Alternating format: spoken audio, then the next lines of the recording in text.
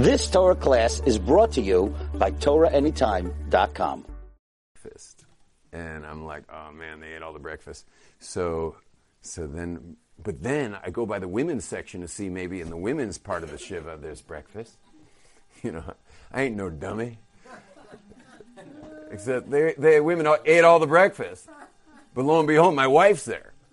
And my wife just looks at me and she's like, comes out of the shiva and she says, come home with me. So we go around to our door and I go in the house and there's a big whole wheat roll with mustard and mayo and a bed of lettuce and a big omelet inside.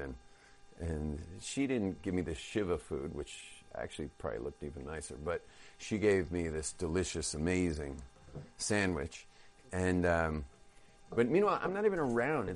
There's no relationship happening, but boy, is there a lot of relationship happening because her love for me leads to doing that is, you know, a pleasure. So we're being asked to do so much. In Judaism, you're asked so much to do for God. You know, you're really being asked to do a lot and also to not do a lot. And meaning avoiding, like, can you imagine going to a ball game and not being able to eat a hot dog because it's not kosher? You know, like, you better love God a lot, you know, to be able to sacrifice. And that's what life's about. Life's about sacrificing for things that are meaningful. Well, what's more meaningful than love? Yeah, maybe I'll talk a little bit about this today. Okay, go ahead. You can hit it. Oh, it's gone. You just can't stop pressing live feed. I had no idea I was live. Hi, everyone. Rabbi Glazer here. Welcome to Practical Spirituality here in Aish HaTorah in the old city of Jerusalem overlooking the Western Wall, which is right behind me here.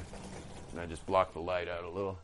And someone created a jet or a rocket. I don't know. Anyway, so, I mean, let's put it like this. Love is the most important thing in your life, period. That's it. Love is the most important thing in your life, period. You know, like, for example, after the war, there was, you know, after World War II, after the Holocaust, orphanages filled with children who came out. You know, either their parents were killed in the war, Jews and Gentiles, meaning it was just like, it's post-World War. You know, the orphanage is packed with kids after the war, but they noticed that there were children in the orphanages that were dying, and they couldn't figure out why until they finally realized that it was the quieter ones that were dying, and while the loud crybaby ones were not dying, and they finally realized that it's the quieter ones that are not being held, and so, well, let's do an experiment. Why don't we hold the quieter ones and see what happens? And they held the quiet babies and the quiet toddlers and the quiet little kids and stuff. And they picked them up and held them, and they got better. And the orphans stopped dying.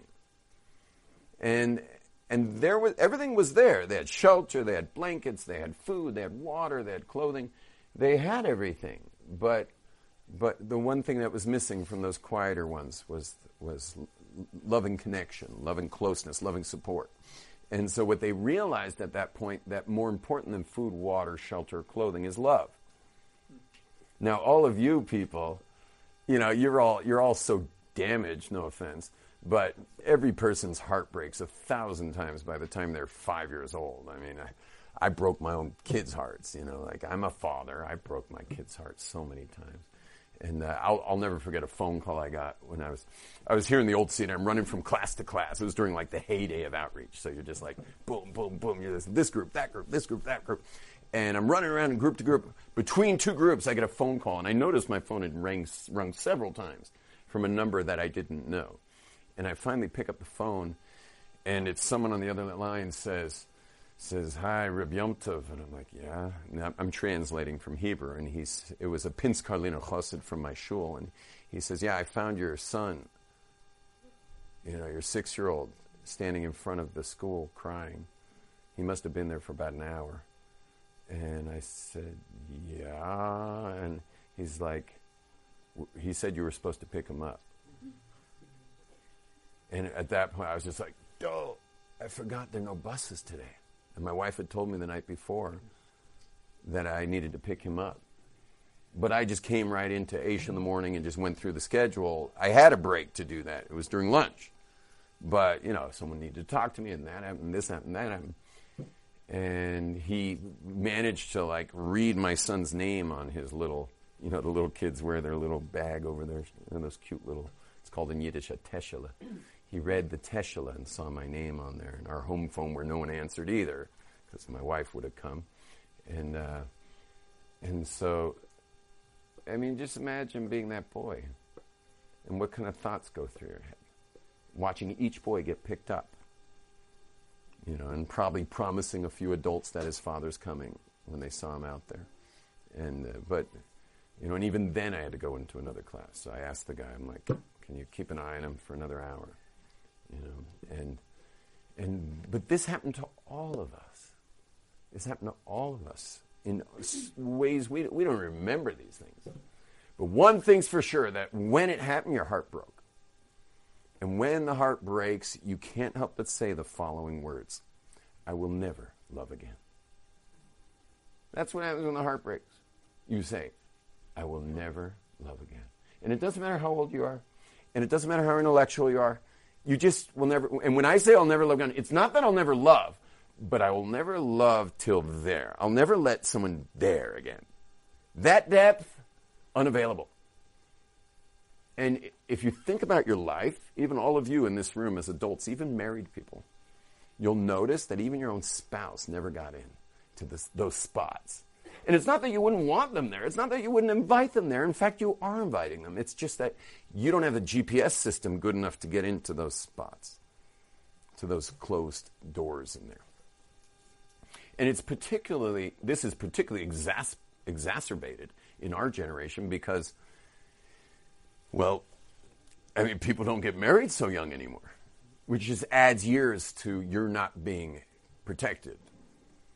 You know that a son-in-law in Yiddish is called Edim, and the word Edim means in Hebrew it means testimony.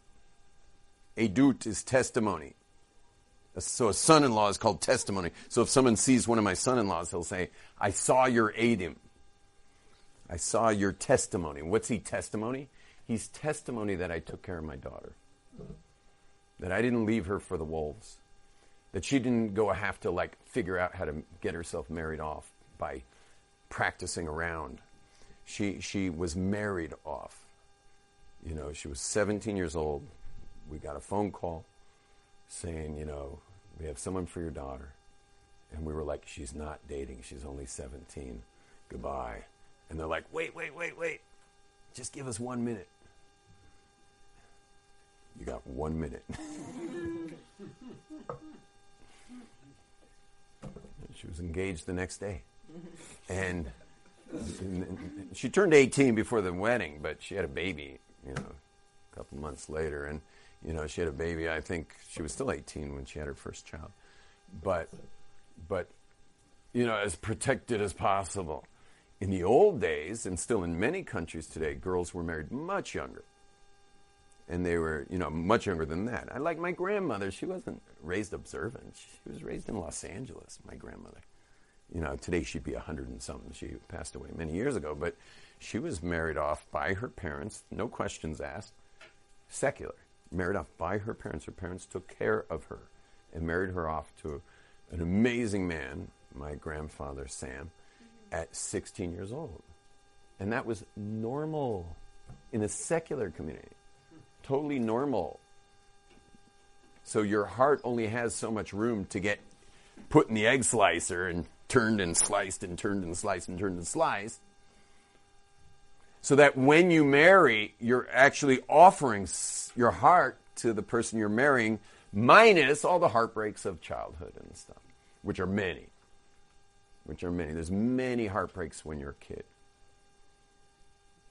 How many even Hasidic kids at big Shabbos tables had to and non-Hasidic, Litvish kids from big families learn to keep their mouths shut at the Shabbos table. And the parents are trying to egg them on to say a Devar Torah, and they're like, not in front of my older brothers. I learned that lesson when I was about 6, And ever since then, it's just not going to have my heart broken by the people I trusted. And so love is our most important need, and it's also the most fragile need. You had a question or a comment? Yeah, you can't feel those parts of it. Right. So we'll talk about that in a minute. We'll talk about healing that. So love being our most important need, it's very interesting if you think about the human heart. Because I'll ask you, what's more precious, a heart or a precious stone that's worth $10,000? Which one? The diamond or the heart? The heart. Heart's way more precious. Which one's more fragile, the heart or the stone? The heart. The heart. The stone we keep in a safe. The heart has this insane desire to be held by somebody forever. We're born to have it held. And the first people we were born into knowing, which was our parents and our siblings, were the ones we thought would hold it best. And sadly, so many parents have such pressure. This pressure of keeping up with the Joneses if you're secular, or keeping up with the Schwartzes if you're observant. And the kids sense that the parents' concern about how they come off to others is more important than the kid themselves. Like the parents can't help but be more concerned about the family name more than the family. And that's heartbreaking for a child. It's heartbreaking. This is why when people call me from Brooklyn and say that they got a kid who's, not in yeshiva anymore, he's not really keeping up with his side of the Jewish bargain of daily Jewish life, that many of those kids today are back on the path of Torah today. And I never met the kid. I only worked with the parents. Never met the kid. But got the parents to look inside and recognize what kind of inner intimate love trust was breached in their over concern for how they look coming into shul with or without their sons. It's very painful for a father to not have his sons in shul with him. And so, but the sons start to realize he doesn't even care what I do in shul. He cares that I make him look good in shul by being there with him. Now, there is a deeper pride to pray with your sons, right? The family that prays together stays together. So, on the one hand, there's a deep, deep pride in praying with your children in the synagogue together. There's something very beautiful. I don't mean pride like haughty pride. I'm talking about just like tradition, like this is getting passed down, and here we are together. Like the grandfather's sitting there, the sons are all around, and the boys are, in there too, and everyone's praying together, and it's like something's working here. But it's easy to cross the border of, it's not that part, but it's rather, I'm embarrassed if they're not there. And the second the sons sense the embarrassment of the father, their desire to not be there gets really strong. The second the father has this sense like he so badly wants his sons on board, because of the embarrassment of the sons not being on board, the sons can't help but not be on board. And then when the sons aren't on board, the parents get into this horrible situation that we learned from Rivka, our foremother, who said the words when she realized she was pregnant with a schizo baby. Okay, because she had some schizo baby inside. Do we have an extra cup around here? Oh, thank you. Is that what you were pointing at? Yeah. Oh, man. Who was drinking in this? Oh, you're just offering me someone's cup? Okay. Only one cup in the bathroom. Wait. Actually, this one hasn't been used. The bottom. You have a clean cup? Yeah. Amazing. It's a smaller cup, though. I understand. I'll just keep refilling it. That's right. Baruch atah Adonai Eloheinu melech haolam shehakol nibru. So Rivka has as far as she's concerned, a schizo baby, because she doesn't know she's got twins. That they're not schizo. One's a tzaddik and one's a Russia. One's holy and one's evil guy. She didn't know that. All she knew is something's really wrong in there, and she said the words, Lama ze anoichi, which can be translated as, what am I living for? Because if you see your kids aren't on the path, you can't help but ask what you're living for, right? Because, like, here you are, like, toiling away at your Jewish life, sacrificing, life risk births, the incredible sacrifice of raising those kids, and if they're not on the path in the end, okay, that's nice you had babies, but we're having babies because we're keeping a tradition going here. We are, as I like to call us, we are a solution to the Earth's problems, and we're here to rectify the planet. My background is, I kind of look like this guy when I got here. And my fellow surfer from the southern bay of Los Angeles. I was from the northern bay. And it's so funny how connected I feel to you, by the way. And I'm sure you sense from my accent that, like, something doesn't mix between my look and that I would sound just like you if we were hanging out. So, anyway, but I was also, like, part of environmentalist programming and, like, protecting the earth and stuff. But I was also part of a radical environmentalist group that's, no one would ever admit they're part of actively, but because it's already been close to 30 years since I've done anything active there. It was called Earth First, which is a radical environmentalist organization where they're involved in all kinds of illegal activity. And, they're basically environmental terrorists who, yeah, I mean, I've definitely caused damage in my life to machinery and stuff that was going to mess with. It's a vigilante, not a terrorist. A vigilante. You're doing something. Yeah. But I was young and dumb at the time, and although I don't have much regret. And what's interesting for me every time I visit Los Angeles is driving up the 405 and looking up at the hills after Sunset Boulevard is to see the J. Paul Getty Museum up there and know that how many tractors were destroyed before they could finally build up there. And it was way after I'd left L.A. But there was no building up there. It cost way too much to build up there on our trails. And they tried many times, and every time we prevented it. But we were kids. But no tractor could survive us. But in the end, it's the J. Paul Getty Museum, which was built. I was already in Israel when the J. Paul Getty Museum was built.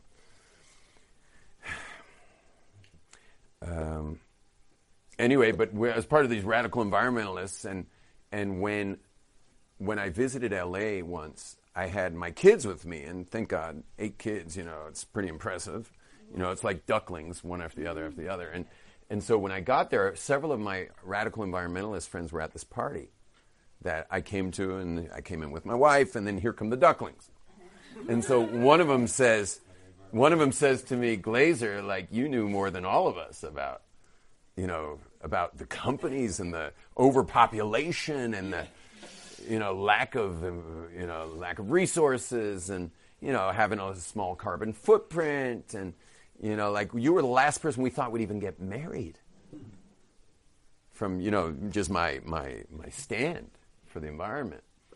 I was that level of, like, irresponsible to even have children. That's the kind of millennial I was. Anyway, so I said to him, now, amazing timing. We were sitting on the bluffs, on the Pacific Palisades bluffs, where everyone smokes up. And just as they're telling me this, someone had unwrapped a wrapper on something and went flying by us. And all 8 of my kids went chasing after that wrapper for about 200 yards. And it went into the bushes, and then they're gone for a while. And then they came back with the wrapper to show it to me, These little kids, And my friends were like, whoa. And I'm like, listen, when you're creating more of a problem for our planet, I understand. But when you're creating the solution, so you should have as many kids as possible. And one Hasidic man walked into an old folks home in Brooklyn, and there was a Holocaust survivor, secular lady sitting there, and in the lobby, and she sees one kid after the other, after the other, after the other coming in, 12 kids. And she asks this guy, how many?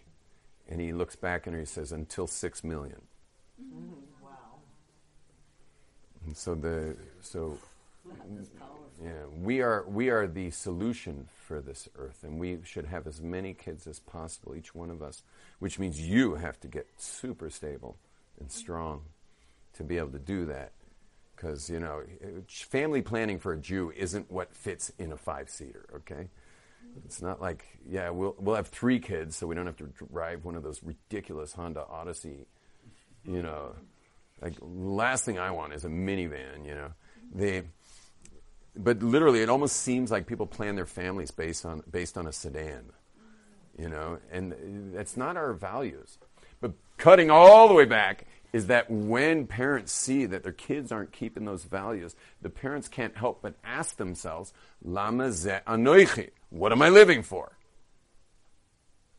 Now, some parents will just shoot themselves in the foot for the rest of their lives about, that darn kid's ruining my life, and what an embarrassment. And then, of course, there's the ones, I get calls also where the parents are like, the kid's stuck now because they finally realized that America, with all its acceptance, turned out to be, like, it looked good. It looked like candy to my children growing up in a non-acceptance home, because those homes aren't good at acceptance when they're more interested in how they look than how the kids are doing. They're not winning any acceptance awards. So the kid looks at America and thinks, hey, America, everyone's accepted. You could be a boy, you could be a girl, you could be a girl, you could be a boy. You can even change it on day to day. You're okay, whatever you are. And that's just one example of the most extreme example of like acceptance. But it doesn't take long to realize that it's actually mean streets out there, because it may look accepting from a distance, but in the end, it's really your mother and father are the ones who are going to remortgage their house, refinance their house, or sell it if you had a medical or legal issue, or in the end, they're the ones who love you and are losing sleep over you. They're the ones who care. And so what happens, the kid wants to come back, and then I get a call in Jerusalem saying, this kid wants back. And I'm like, yeah, okay, great, he's back. And they're like, or she's back, and they're like, no, it's not good for the rest of the kids. Like, we can't have this kid poisoning the rest of the kids. At which point I tell him, those kids are already poisoned. You poisoned these kids. This was the one kid who went to get some help. Maybe find some safe space in his life, or her life. And so your house is already upside down. Your job is to bring the kid back and show your kids that this home doesn't have an eject button. This home doesn't eject you. This home is where you're accepted no matter what. But here's the main point that I want to say is when you ask the question, Lama ze anoichi, what am I living for? You're supposed to answer the question. You're supposed to actually answer it. What am I living for? Well, till now, I've been living for how we come off for others. But from now on, forget others. Forget even the kids. This is my life. You're born alone. You die alone. Your eternity is being built every single day. Stop living for your kids. Stop living for your neighbors' opinions and your community's opinions. Start living for the soul that God put in you. And get busy with your commandments. And it turns out that our Kabbalistic tradition, the Zohar, the Kabbalah, backs up this point by telling us what? The only Olam Haba you get, the only eternity you get in your life, all of you sitting right here, the only thing you're going to get when you die will be whatever you did in this life, what is called in Hebrew, lishma. The only thing you get in this life is whatever you did from a real, genuine, authentic, truthful place. If you did it for ulterior motives, if there was some agenda behind it, for example, giving tzedakah to get your name high up on a plaque or something. Did I just say that? Bad thing to say. No, really, because there's two things that no matter why you do it, you still reap its rewards.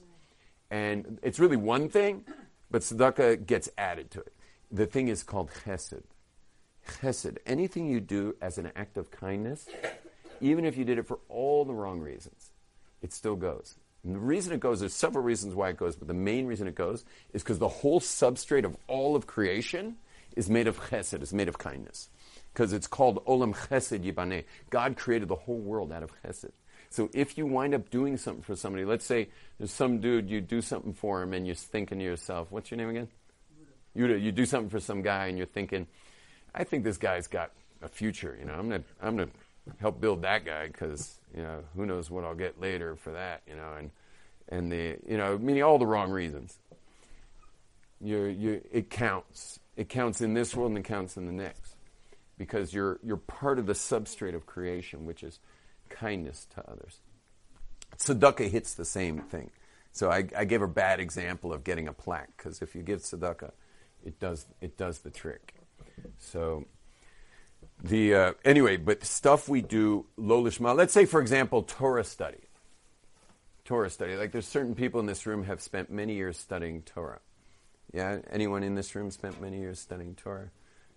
Okay, maybe these two guys in the back spent many years studying Torah. So it turns out that all the Torah you study for the wrong reason stays in this world. So you could die after years of studying, like having finished the whole Talmud multiple times. And you die and you're expecting like there's going to be some kind of parade for you in the next world. And you're like coming out ready to march with the band and stuff. And you get into a giant hall, so to speak, and there's nothing there. There's nothing there. And none of your Torah came with you. Why? Because whatever, there's a whole being the best learner or being the guy who learned the most, or, you had all the wrong agendas going on during the learning time. One sec, but there's really good news that I'm going to tell you before you raise your hand, because maybe you'll like the good news. The good news is that if you ever realize that you had been learning for the wrong reasons, and you decide you're going to learn for the right reasons, it turns out all the Torah study you ever learned is waiting in a little storehouse. It's like putting a safe. And the combo on the safe to release it is to have done tshuva for the wrong reasons, meaning have repented for learning for the wrong reasons. And then you have to review it. You have to review all the Torah you ever learned. Just read through it. You just got to review it. So read through the Torah you ever learned, and it releases all the Torah you've ever learned. And so it's really important that when someone discovers that they'd been learning for the wrong reasons, to go back and review for the right reasons. Yeah? Isn't there also a concept of mitoch shalol lishma ba lishma? That you start, no child starts for the right reasons, and you build them up until the point where they are doing it hopefully doing it for the right reason. Children, that's very good for. But even young people, there's a concept of mitoch shalol lishma ba lishma, and Yeah. even a concept of... Yeah, I'll translate that for everybody. Right. I'll speak about that for a minute. But there's also a concept my husband told me that you can, I read it somewhere where you can... First, let me translate the first part. Yeah. That if you do something for the wrong reasons, you can come to do it for the right reasons. The Baal HaTanya, a great Kabbalist who lived hundreds of years ago, who was a great Kabbalist, said that that it only works, though, if you do something for the wrong reasons. In order to come to do the right reasons, you have to at least know you're doing it for the wrong reasons. Because if you don't realize that, then it just stays. Yes, so they tell you to States. find things on this earth to help you. Right. So our kids, for example, your kids, my kids, your kids, we know that it's probably a good idea. Like this morning when my son was getting ready to leave in a rainstorm, he was not looking happy about going out there today. And he's a little 9-year-old boy, and he's going to go learn all day, in Yiddish and Mea Sharim, and he just was not looking so happy. So right before he left the door, I said to my wife, as if I didn't even notice he was there, I said, at the end of this week, Friday, it's probably a good idea I take all the kids to do something fun. And, believe me, he was listening. He was listening to that. And then he left the house. Turned out he crashed his bike on the way in, and he was back 20 minutes later looking extra unhappy. Now, if you're wondering why my son leaves on his bike in a rainstorm, it's because he's my son. I also showed it here in a bike in a rainstorm. So anyway, I'm just trying to figure out how the Pinsk Karliner's his Rebbe, has figured out that him riding a bike is the best idea when he's the only kid, I think, in the history of like 200 years of Pinsk Karlin ever riding a bike to the Cheder. But I like this Rebbe. Anyway, so you got to know you're doing things for the right reason if it's going to lead to it. And I think our kids know because they see us fathers learning, and no one's giving us a candy. We're learning. They see there's a reason to learn. That's the right reason to learn. But they're accepting the prize. They're accepting the prizes that we give them as kids, and they will come to the maturity of studying. As young adults, sometimes we're doing it partially. We want to do it lishma, but there are times that even at an older stage, sometimes people are thinking in terms of who's going to notice and who's going to. Yeah, sure. It doesn't mean there are no lishma. Yeah, there's partially lishma. It's not black and white. And since you're on that, there's also what's lishma for actually me and this gentleman in the back. We're about the same age. For what's lishma for us today, 10 years from now, we might laugh at. Right. You understand? So, meaning lishma, by the way, just in case I translated before, but I'll say it again. It's doing things for the real, true reason, like why you should really do something, as opposed to doing it for ulterior motives.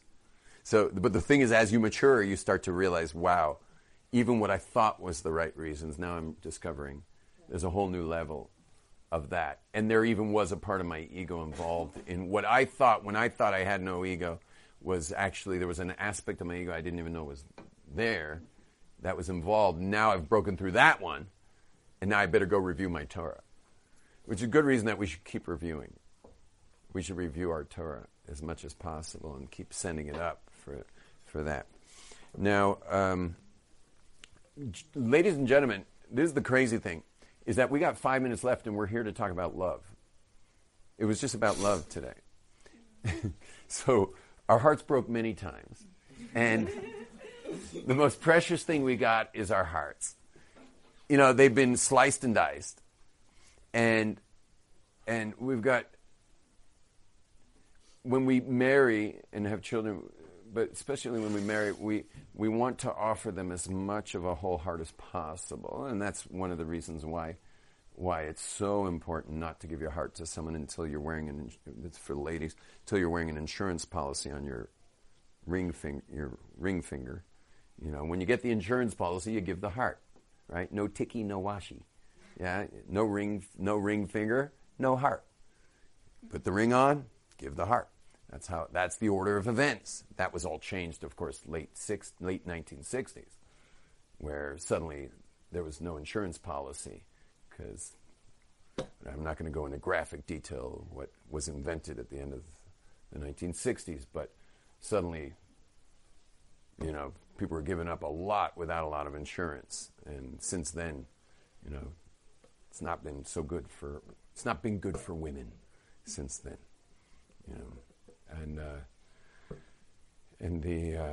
anyway, but for us is we need to give that heart. So how do you give your heart if you're missing part of it from crazy things that happened when you were a kid? How do you actually give up your heart to the person? So one thing is the desire to. One thing is the desire to, that to know that I'm not giving all my heart, and I want to give all my heart. The next thing is to trust, because what's the whole issue with giving a heart is trust. How did the heart break in the first place? You trusted, like my son trusted me, and I didn't show up to pick him up from school. So you trusted, and trust got breached. And so therefore, we need to focus less on love and more on trust. Focus less on love and more on trust. And that is to trust implicitly your heart in people's hands. Now, some of you would say, well, that sounds dangerous. I'm just going to trust my heart in people's hands. But here's the thing. You've been going, and this is very important to get this, you've been going with a very young child's immature version of when it's okay to trust and not. There's a man, let's say you're a female, there's a man who's sacrificed half the world population to put that ring on your finger. that's a lot. He also comes home each night. That's something. He's going out of his way for you all over the place. That's also something. See, once your trust gets breached, you wind up with a child's vision of your relationship. And so you make this poor guy jump through circus hoops, and often making some of those jumps impossible, just so you can have some weird subversive proof that you're not really loved. And those kind of games are it means that you're not really looking with adult eyes. You're still coming from the pain of childhood. And that's what I meant by trust implicitly. Just trust fully. For men and women, trust fully. Give them all your trust. All your heart, all your trust. Just give it up. And I'll tell you something else. In case they do have a little, if there was something not worth trusting there, if there was something not so trustworthy there, well, I'll tell you one way to expose it. Don't trust them. Why? Because they can't help psychologically from saying, hey, I'm already doing the time, might as well do the crime. I see she doesn't trust me, so why am I doing backflips? And so he stays at work longer, and it's like, or she's off to a career, and he doesn't really trust me anyway, so I might as well just go live my individual life, and so it's not good to not trust the person when deep down all you want is to be able to trust the person. And I learned many years ago that trust is the key to all of everything. And I trust everybody. There's probably several people in this room who even know the code on my iPhone. This random guy here knows the code on my iPhone. And have I ever given it to you personally? No, but you said it out loud. Yeah, I'll announce it sometimes. But what that does is it gives me the ability to not have to lock my car. Because who's the person more likely to get ripped off? The person who's always trying to make sure no one wrongs him. The person who's always hoarding their possessions and locking everything. That person's basically radiating, rip me off. Like if a guy's checking doors to rip off a car, they'll get like a phone call when they pass my car. Like something crazy will happen that will make them forget about my car. They won't notice it. And I've just learned to trust, and I've also learned to love as a result of that. And it's worth it. And I've told this many times, but in college, when I went to university, UCSB, how old are you, by the way? 20. You were going to school now, or are you? Cal? Oh, you're Cal. My mom went to Cal. So I was at UCSB. Sorry. Ouch. So I was at UCSB, and that's why I was surfing up by Rincon the other day. I can't help but gravitate up towards those Point Breaks, and anyway, every year my roommates, I was with the same roommates all along. We're like best friends for life, and my roommates and I they would count up how much was stolen from me that year. Why? Because we have, these crazy parties. And there's random people coming in there, drinking our keg beer until the kegs run out. You're like the most popular person until your keg runs out, by the way. I'll never forget those parties, because I would have 6 kegs. It was a deal I made with my father that if I go to university, that he has to deliver 6 kegs. Not he, but he has to send 6 kegs of beer, the big kegs. 6 kegs every Thursday night. But we wouldn't drink it all Thursday night. Our weekend started on Thursdays, but by Friday night they were gone.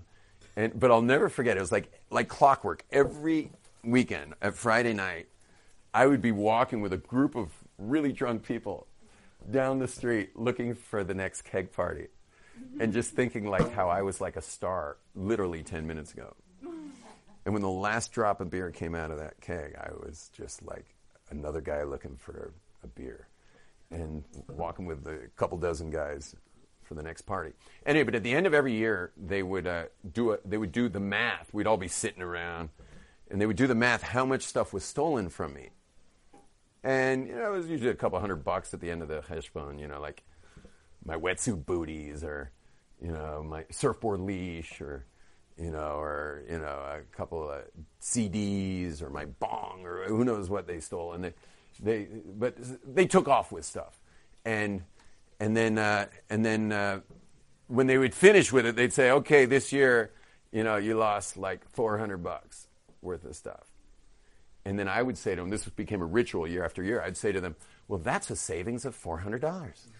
And they're like, why? And I said, because if I could get a subscription for $800 a year that I get to trust everybody implicitly, it's an implied trust to every single human being that I come across. And I don't have to think about my stuff. And it only cost me $800 a year. I would pay it. It'd be worth it to live in a world where you can trust, because there you can love, and there you're safe. And I lived my year safe, and I don't know how you guys lived, keeping all your stuff around, but I had a great year. And, okay, I lost some stuff, and they should be blessed. Whoever stole it should be blessed and use it well and get their acts together. And you want to know something? My second year university, it was something like $350, and my next year university was like $275, and the next year was like $150, and next year, you're asking why I was there so many years. Well, when you take 2 classes a semester, because you're allowed to take 1/3 of your classes pass, no pass. So I would take 2. You had to take 3. So I would take 2 that were multiple guess. I know you call it multiple choice, but I called it multiple guess. And if you're Jewish, like, you can get a C on any multiple guess exam. So and then I took the other class, no pass, and I passed many of those anyway, because I found out it was a multiple guess exam, and I went in there and actually took the exam and passed. Anyway, eventually, the last year university, I don't remember how much I lost. It was, I think, a little over $100 worth of stuff. And it's just gone away altogether. And so we got to love, and we got to trust, and we got to trust, and we got to love, and that's such a better way to live. And you have to break through your crazy addiction to making people jump through hoops to be close to you. You are a hassle to be close to. You understand? You're a hassle to be close to. You're a drama queen. I'm speaking to the guys, too. And in 2020, I think you're allowed to call the guys queens as well, with all their tight pants and scarves and stuff, But you're a drama queen, and you're making everyone overly prove something, that as if it's so worth it, by the way. And because there's not much you give either most of the time. So anyway, give all your heart. And here's the thing, that when you have love, you love to do for people that you love. We love to do it. My wife doesn't think twice about the effort she puts in for those she loves. And that incredible continental breakfast she gave to the whole Shiva at the Rosenfeld's house next door to me this morning. I mean, you should have seen this breakfast. It was like feta cheeses and sliced vegetables. I was like, it almost makes it worth it to die. And such a beautiful breakfast. I promise you, she only had pleasure while she cut those vegetables. She had pleasure the whole entire time. And watching them eat it was its own pleasure. And so when you love, you do. So when it comes to God, all of us have to realize that we have to be crazy in love with God. And I'll give you a simple recipe to be crazy in love with God. It's just open your eyes to notice how much He's orchestrating in your life. Notice the orchestration. Just notice the orchestration. There's some infinite being a little too interested in you. I mean, you're just basically being stalked by the creator of the universe. I mean, you would think God has something better to do than like arrange your life. But He's arranging ant hills for ants to live on, and and anthills for anteaters to have kiddush on, and like he's arranging everything all around you all the time. Open your eyes, recognize that everything's being arranged for you. There's some being that's madly in love with you, stalking you at all times, and just way too involved in details that you just think he has something better to do than be worrying about your details. And there he is each time. Like, he works through the world. He works through people and through things. And maybe a lack of money causes you more prayer. And then you have to go meet people, and you're going to have to call somebody because you got to get a job, which means you're now connecting to people. And he wants us connecting like that. And it's all being arranged. The good and the bad, in quotes, are all part of this crazy tapestry that God's painting. And you're a major character in that film. And you can't help but love a being that's that interested in you. He way outdoes your own parents in his interest. Because your parents would protect you from stuff he won't. Your parents will protect you from stuff he won't. Because he knows where you're going to grow. And he knows it on a millimeter accuracy level. So there's stuff you're going through that you wish your parents could protect you from, and they can't even protect you from it. But he's perfectly orchestrating it to develop you. And some of that stuff's hard. Some of that stuff's crazy, scary. And so we don't quite understand why God would have us grow in those ways and why we have to go through some of that crazy stuff to grow. But he knows what he's doing. He knows what he's doing. He's crazy about you. And when you feel that love, then you're like, it's my pleasure, just like my wife's pleasure. It's my pleasure to do for him and to not do stupid stuff that's forbidden for a Jew to do. It's my pleasure not to do that. I have pleasure not eating the hot dog at the ball game. L.A. has it's got Jeff's Glot Kosher. Jeff's Glot, I forget what it's called exactly. Jeff's Gourmet, another L.A. president. Jeff's Gourmet is on the mezzanine level down below or something. On the field at Dodger Stadium. Jeff's Gourmet, right next to a craft beer stand.